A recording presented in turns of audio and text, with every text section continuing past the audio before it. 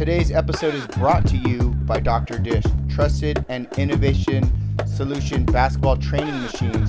Check out their revolutionary skilled building program at drdishbasketball.com.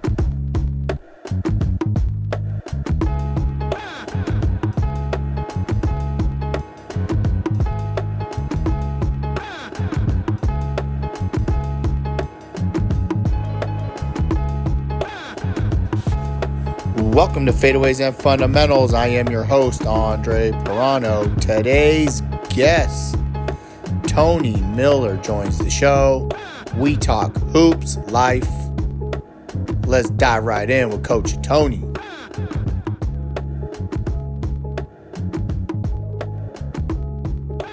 So, welcome to Fadeaways and Fundamentals. I am your host, Andre Pirano, here with my man of the hour, Coach Tony Miller of Bob Jones University. Coach, how are you doing today?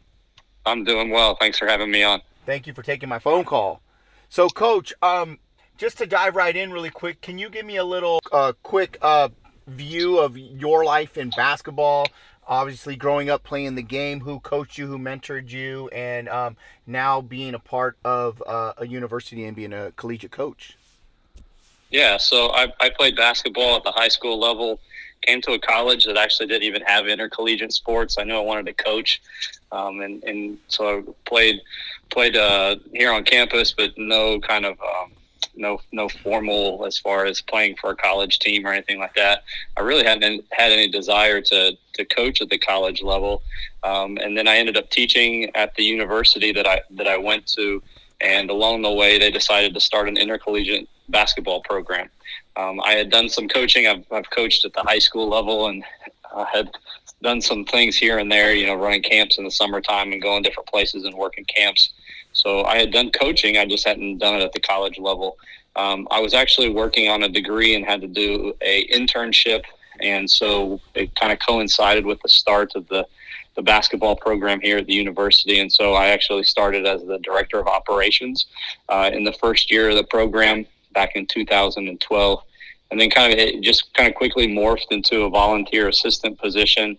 And several years after that, I ended up getting hired as the assistant coach here, and I also teach at the university. So my main job is I'm a college professor here at Bob Jones University, and then I'm also the assistant coach for the men's basketball team. So that was a lot of years and a lot of kind of details that I skipped over, but that's kind of the short story of how it all ended up happening. Right. Okay. Who helped you fall in love with this game? I've always loved basketball. My uncle had a big part of it. He was an Indiana basketball coach. I'm from Indiana, so it's kind of in my blood. We ended up moving, and I ended up graduating and going to high school in North Carolina. So I think probably, if you're talking basketball, that's two of the states that we commonly think of with basketball. So, it was kind of something that I always did. But having him, he kind of introduced me, of course, being in Indiana, grown and bred. John Wooden, of course, I think we think of him with UCLA, but really with his start there in Indiana and going to Purdue. My uncle was from Purdue. He went to college there. So he kind of turned me on to John Wooden. And so I got all the John Wooden books. And so probably a little bit old school compared to some that are kind of getting into coaching now. John Wooden is just a guy that coached college basketball and won a lot of championships. But, his philosophy on teaching and coaching, I think that too had an influence on me from the standpoint of me being a teacher, and, his profession being a teacher and then being a coach as well, and his belief that coaching is just simply teaching in a different classroom.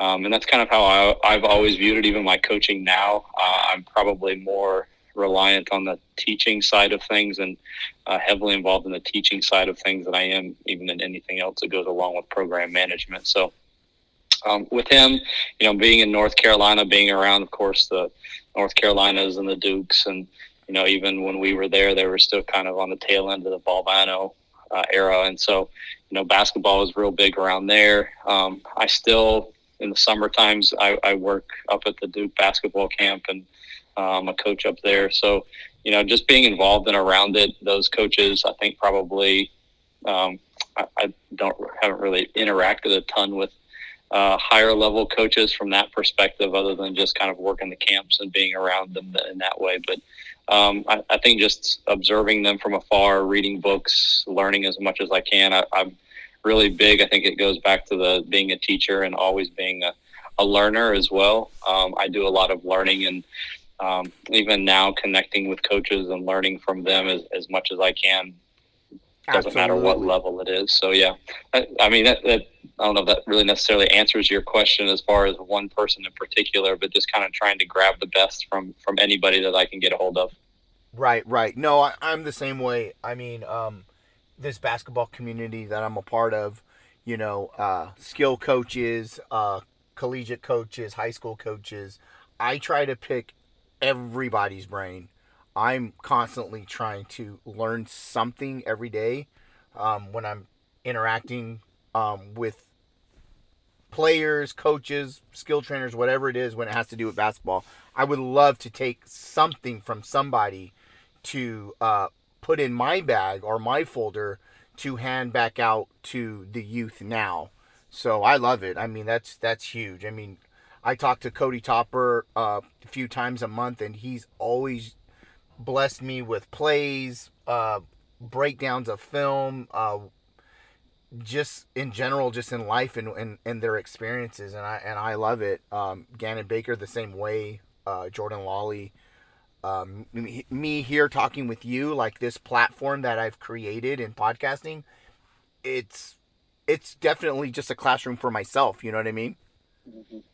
Yeah, for sure. Yeah, I love it. Now, what are 3 important factors you believe, or what you guys look for as a basketball player to come to your college facility, play for your guys' team, or just in general to go play at anywhere?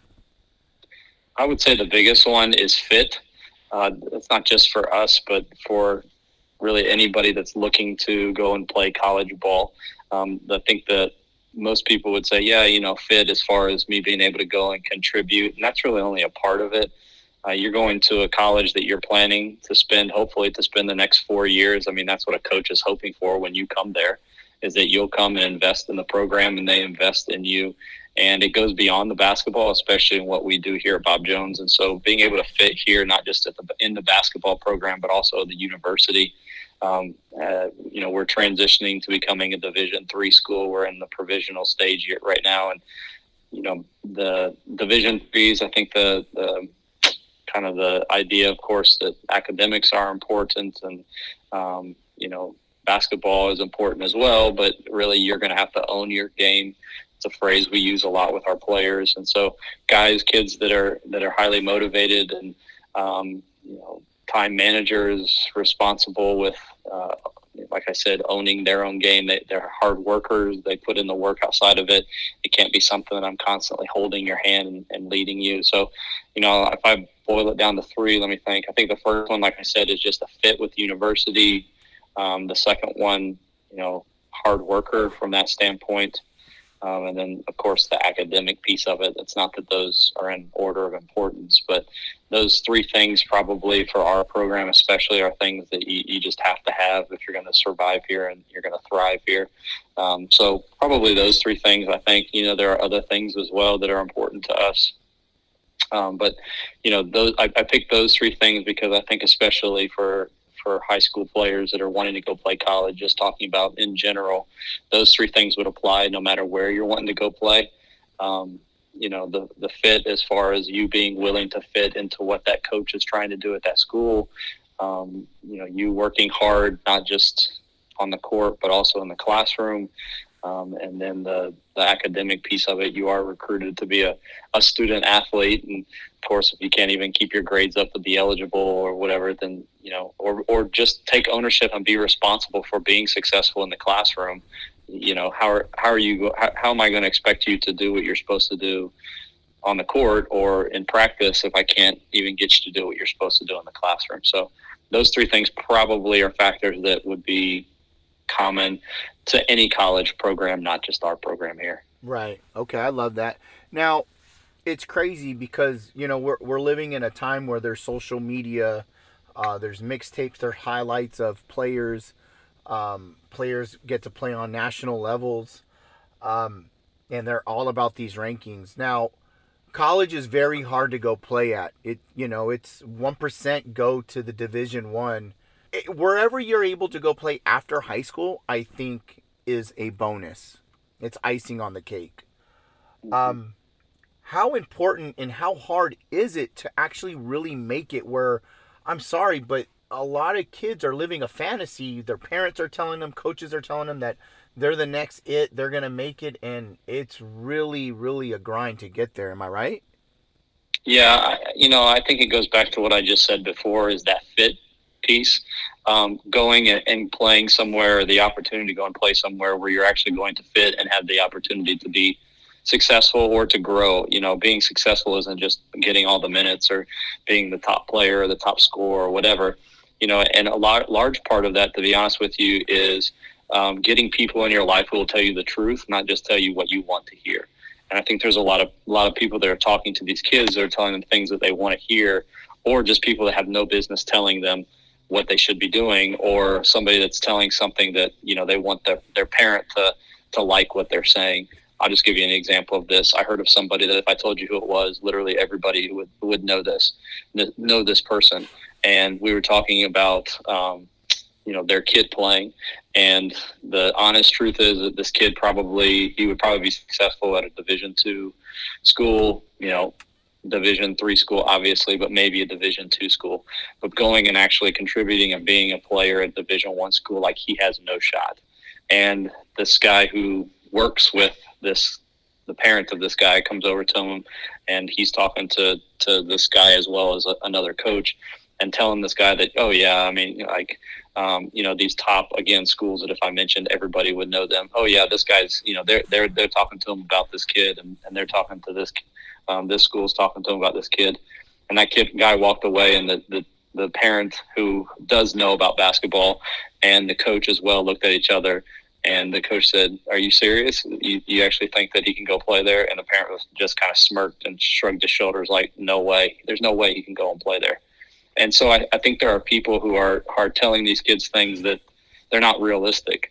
And so they're led down these paths that they go, and sure, they maybe get this opportunity to go play at this school, but then they sit on the bench and they wonder why they never play, and then they go transfer somewhere else. And so I think that just that idea of having people that are going to tell you the truth, and really do have your best interest at heart, not just the highest level. I think that's the thing that we communicate that to players, even though we don't mean to. We tell them to go find the best place where they can go play, and then we give them the idea. We say, oh wow, you got to offer from a D1 school.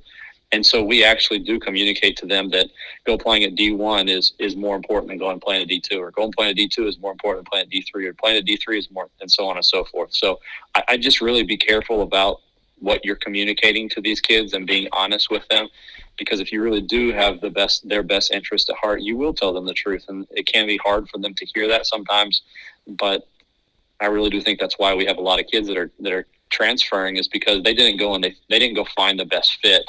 They went so that they could go tell their friends, or so their parents could tell their other friends that my kid got a scholarship to a D1 or D2 or whatever.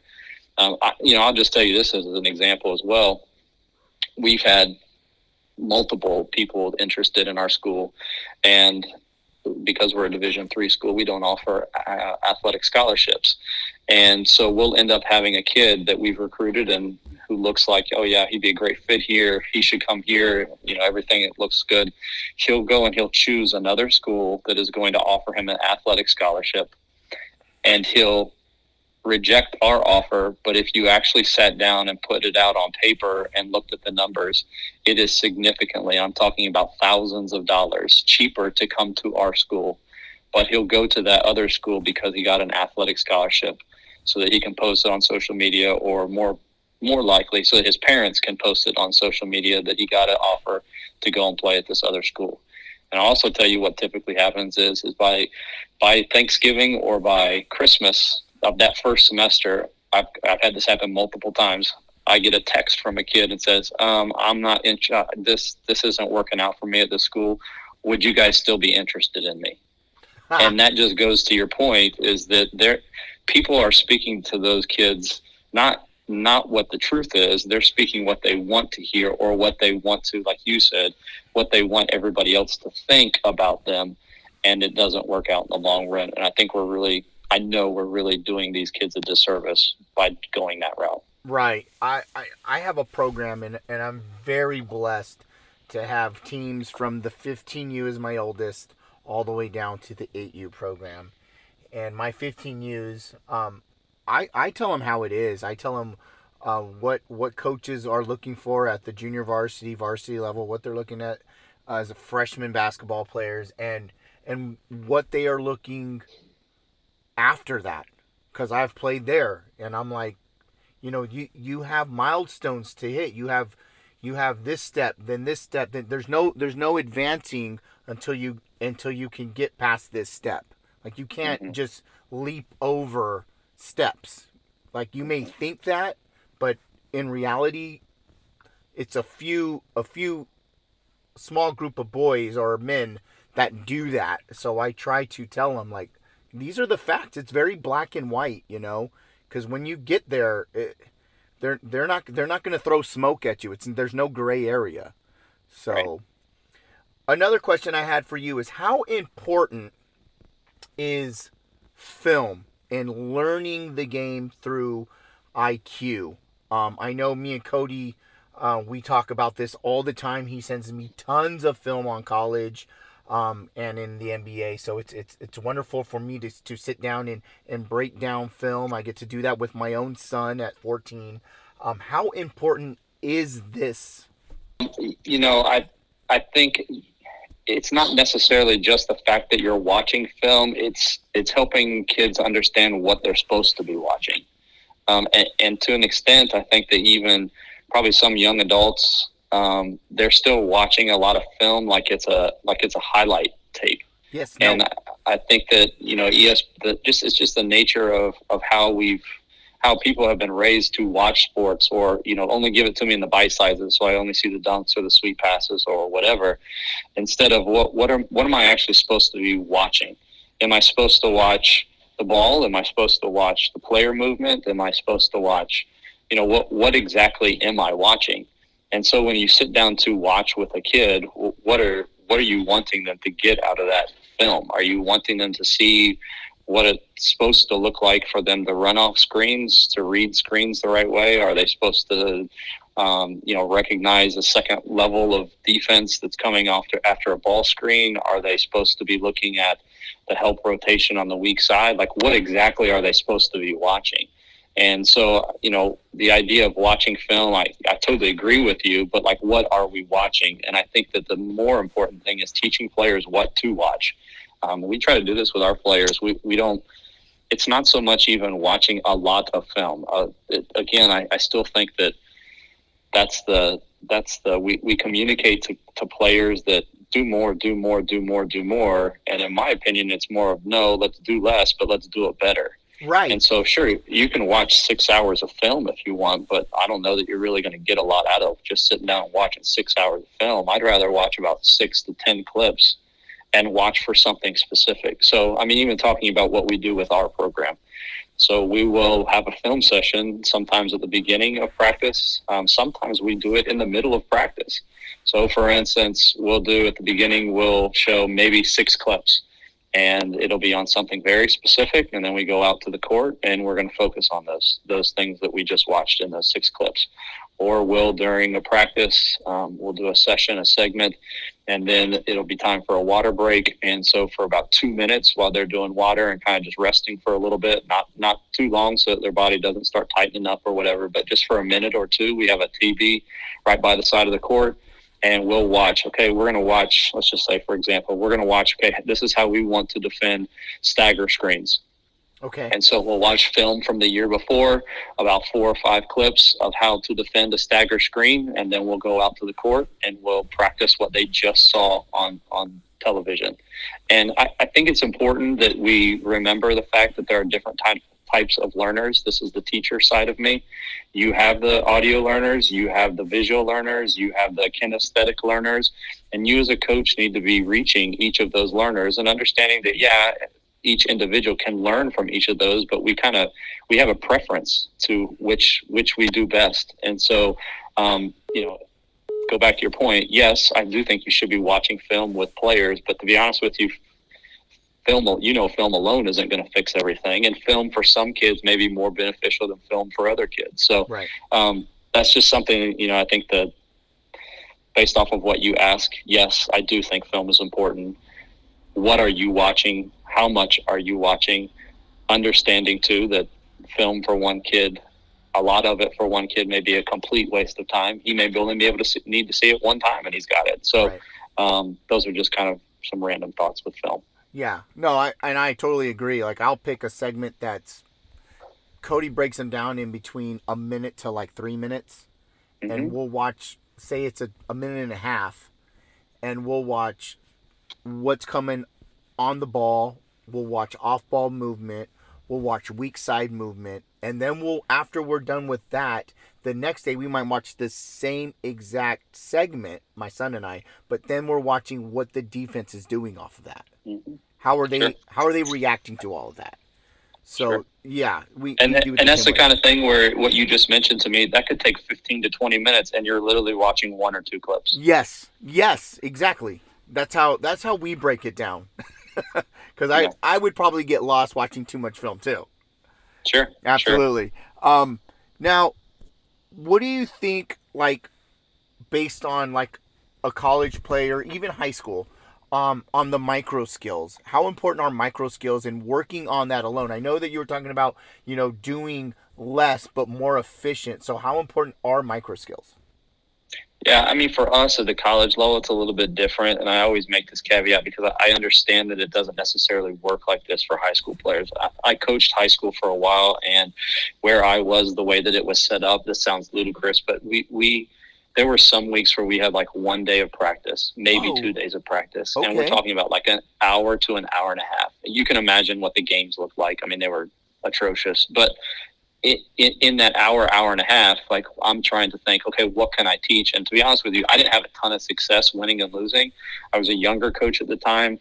And what I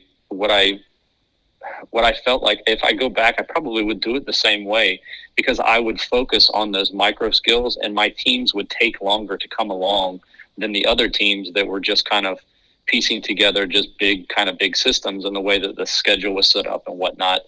You actually had more success by ignoring the micro skills and just kind of focusing on big system of plays and then just going out and executing. And in the end, it was really whoever had the biggest and strongest kids won.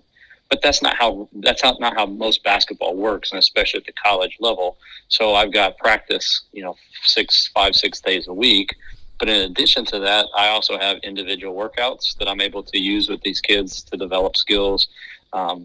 Before and after practice, some kids will show up 30 minutes to an hour, and I can work with them during those times as well. And so for the high school coach, like, they probably don't have that luxury. You may not even have, you may be sharing a court with the girls have it before you, and then another team has it after you. And so you may not have that availability. So, I would say, again, what does each player need? What can I do as far as the time allotment that I have?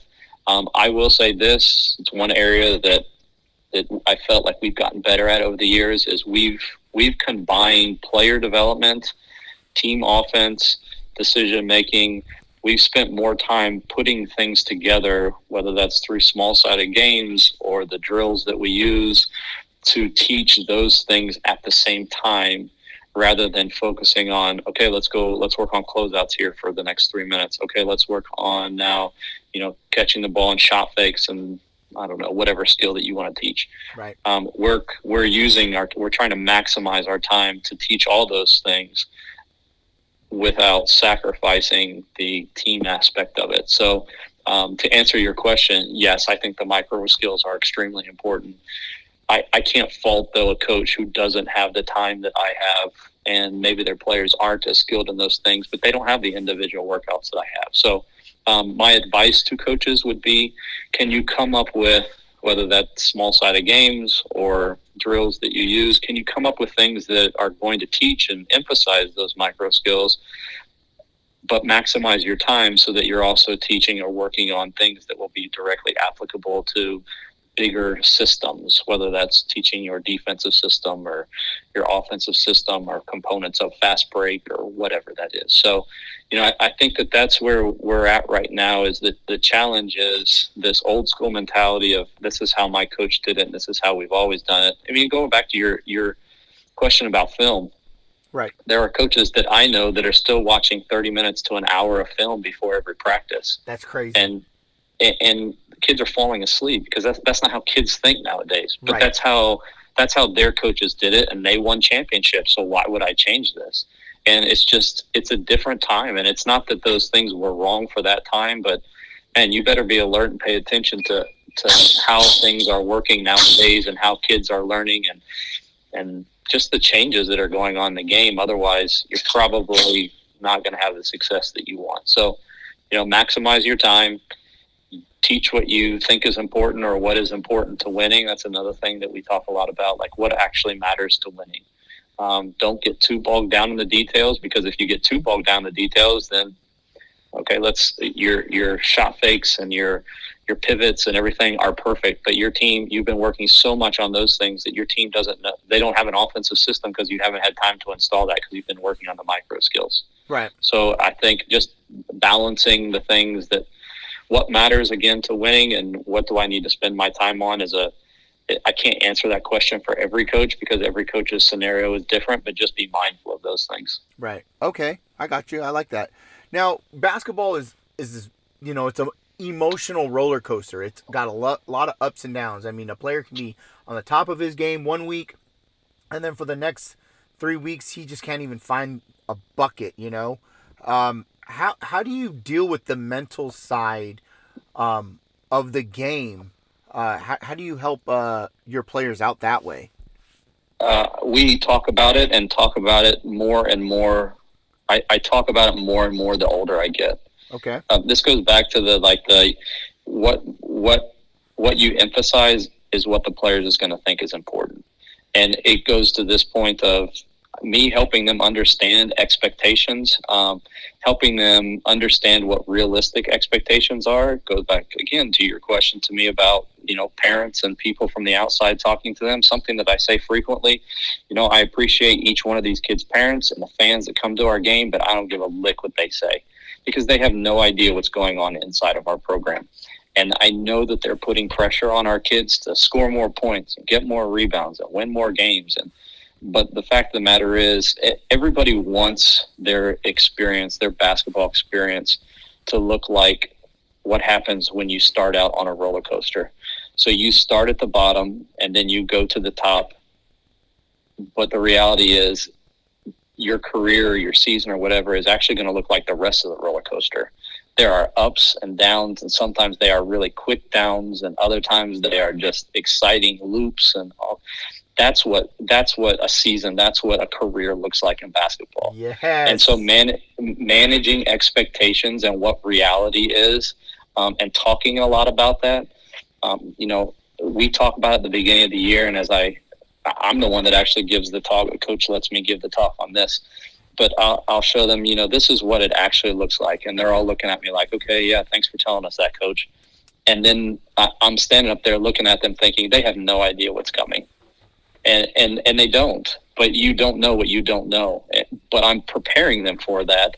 And as we go along and they start going down the roller coaster and things aren't very good, I remind them, hey, remember we talked about this. This is all just part of the process. Keep working hard. You keep putting in the time, you keep improving, things will get better.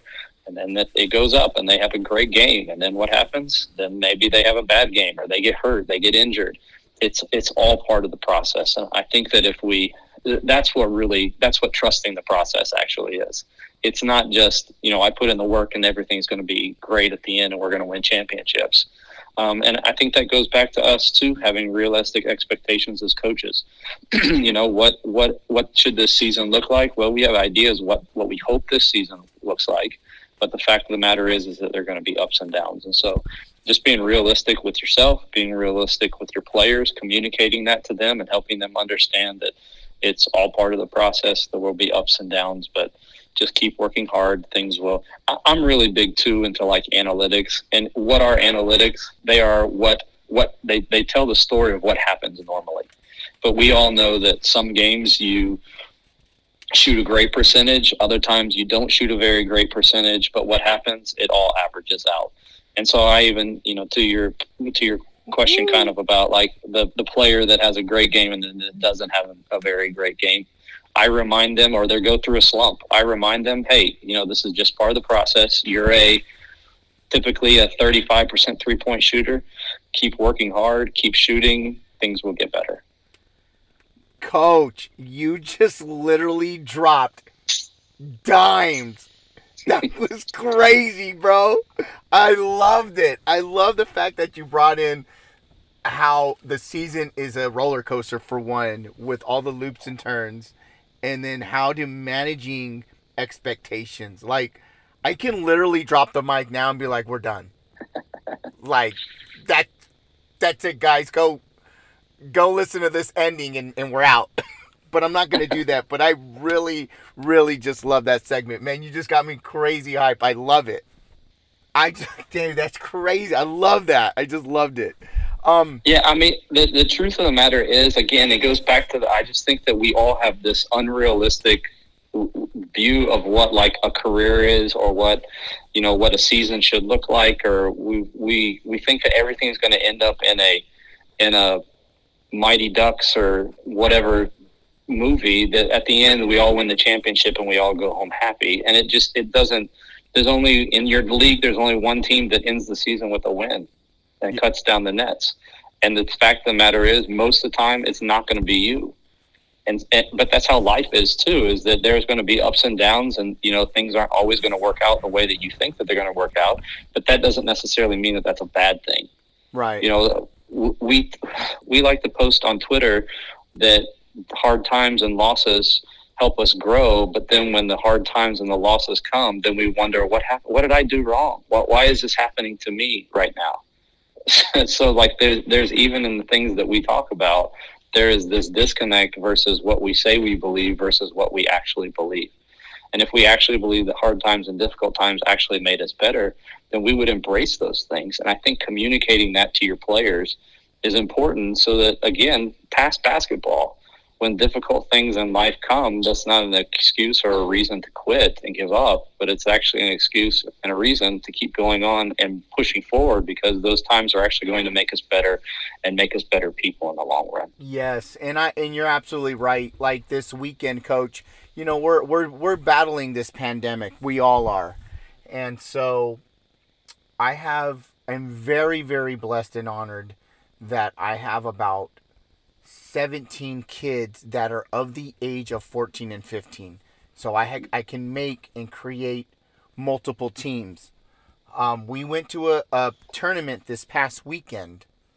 Now, mind you, everybody is very scared. California, that's where I'm at. We're in San Diego. A lot of stuff is locked down, stay-at-home orders. So I only was able to take a group of 6 basketball players. So it was 3 really great, strong horsemen, and then the other 3 were just role players. And when they asked me what division we're playing in, what age group, they kind of, the older ones were like, oh man, and we have who and who we have this. And I'm like, you have to understand, you have to take your lickings. Like, we're going to go out there, we're going to have fun. We're going to space the floor. We're going to play the way we need to play. But you guys need to learn how to be leaders on the court with these 3 other boys. And it's okay if you lose. Like, you might lose by 30, but you have to learn from it. You have to accept it. You can't always win. Am I right? Yeah, I couldn't agree more. But that's hard for young kids. But let's be honest, that's hard for a lot of adults. It is, but I had told, and mind you, I talked to all the parents. I told everybody who was coming, and I told them that. And guess what? First game, we lost by 8. Second game on Saturday, I think we lost by like 20. Come Sunday, everybody, let's just don't worry about yesterday. Let's come back tomorrow. Let's be energized. We won both our games by 15 or 20 on Sunday. That's great. On the way home, I'm texting all 3 of the good players. Don't worry about it. You don't. Your shot wasn't falling. It'll fall tomorrow. Attack the rim. It's a chess match. I always tell my boys this. It's a chess match. What are you good at? Okay, you're a big dominant player. Okay, so attack them. Keep attacking the paint. Once you get there, attack, but come short. Come right before that free throw line. Start hitting that little floater or that little mid-range. Hit 2 of those, then come out, maybe hit a three-pointer. Once you do that, now they're looking at you like, oh my gosh, this guy's deadly from all over the floor. Now you're in his head. So that's how you have to play the game. It's just a simple chess match. Am I right? Mm-hmm. Yeah, for sure. Yeah, thank you. For sure. Yeah. So, if you could create your own dream team, who would be on your starting 5? Oh, I'm talking just like NBA players? Whoever you want. Oh, let's see. I am a Steve Nash guy, which I'm sure nobody would start at point guard, but I'll put Steve Nash as my point guard. Okay. His current player, I was just reminded last night, even though it was a exhibition game, just how incredible Kevin Durant is. So Kevin Durant would be on my wing. I don't do positions, so you'll have to forgive my going out of order here. Steve Nash, Kevin Durant. I am a LeBron guy, so LeBron. I'm also a Jordan guy, which I know isn't like blasphemous for people who are fans of one or the other. So Jordan would be my other guy. That's 4, right? Yes, sir. And then my 5th guy would be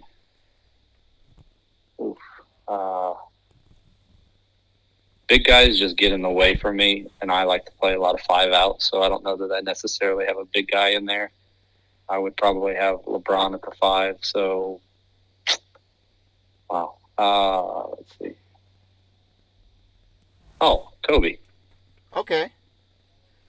So I would play basically a point guard and then a bunch of wing players, and probably people that are listening to that are making fun of me for not having a post player, but I don't really care. So I think I would probably still win most games because of, 1, the mentality of the players, and 2, the ability to play defense as well as score. Which I know that people will say, well, Steve Nash doesn't play any defense, but I don't really need him to play defense when I have those other guys. Right, so. Right. No, I mean, you have two of my starters would be LeBron and Jordan as well. So, okay. Yeah, I like that group. I like it. I would have went with Iverson, Shaq, LeBron, Michael Jordan, and Kevin Garnett. Okay. I'm a huge Kevin Garnett fan. My wife's family is from Minnesota, so they would probably give me grief for not having Kevin Garnett on there, but I don't mind that as well. And I'm also from South Carolina, and he was from right up the road, so yeah, I have no problem with that. Now, alongside basketball, I would say basketball has some of the best athletes in the world. What other sport do you feel has the best athletes? I mean, the obvious ones, but my 2 would probably be football and soccer, actually. Okay. I probably soccer from the standpoint of, I think just basketball coaches probably should watch a little bit more soccer, and the way that they're not just physically, when we talk about athletic, not just the physical component of it, but just the mind and being able to foresee plays and actions and player movement. And I think the skill that goes along with the mind part of it, soccer players are extremely impressive to me. Okay.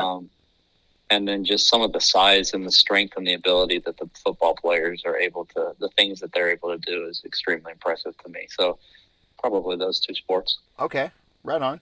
Now, if you can get in a training session with one player, current NBA player or retired, who would that be and why? The 2 guys that the one, as we've already mentioned, is LeBron. I still don't think that most people understand the work that he puts in off of the court. Right. And you've been talking about what we talked about before, whether that's the physical that he goes through, or the mental and thinking the game and the watching the film and what he's watching. I think that if they end up doing what like they did with Kobe and do kind of like the detailed stuff with Kobe, with LeBron after he's done, people are going to just be amazed at his mind. And then the other one would be JJ Redick. Oh, Redick, a former Duke player. If I'd have told you the amount of money that he has made in the NBA, and the skill with which he plays it for being a 6'4" kid from Duke, if I'd have told you that he would achieve that when he graduated from college, you would have mocked me. Everybody would have mocked me. Right. I wouldn't have believed it. But if you go and watch actually some of his workouts, there's a few that are online, and I know he's going to put out some more. But if you actually watch the workouts that he does, they are on par with any top level player that's ever played the game. And the skill with which he's able to shoot the ball from that distance and moving the way that he does, and basically being able to overcompensate for not being very athletic is extremely impressive to me. So he'd probably be the one. Okay. Last question. If you were to leave Earth today, and you could either leave on a postcard 3 phrases or 3 words, what would that be? This is one that I heard from somebody else, but it's just kind of the idea that you just put before me. The 3 words would be "you will die." And Okay. I think that when people think about the fact that, your time on Earth could be up today, it could be up within 6 months, or it could be up within 60 years. Those 3 options that I just gave to you would significantly change the way that most people live the next 5 minutes of their life. Right. And I think that more people need to live with a sense or an idea that I'm going to die today, possibly, than the sense that I'm going to die in 30 or 60 years. That would significantly change the way that they live the next few moments of their life. So those are probably my 3 words. Kind of morbid, but I not to be kind of down, but I do think that would significantly impact and change the way that people did their life. I love it. Great. That's what you want. Cool. If anybody wanted to get a hold of you, how could they? Probably the best way to do is just to hit me up on Twitter. My Twitter handle is @TonyWMiller. And you can shoot me a DM. I think my DMs are open, but you can reach me that way. I'm also on Instagram @coach.miller. Either one of those is probably the best way to get a hold of me. All right. Well, hey, Coach, thank you so much. You threw some crazy heat at us today, some dimes. I really appreciate it. Absolutely. Appreciate you having me on.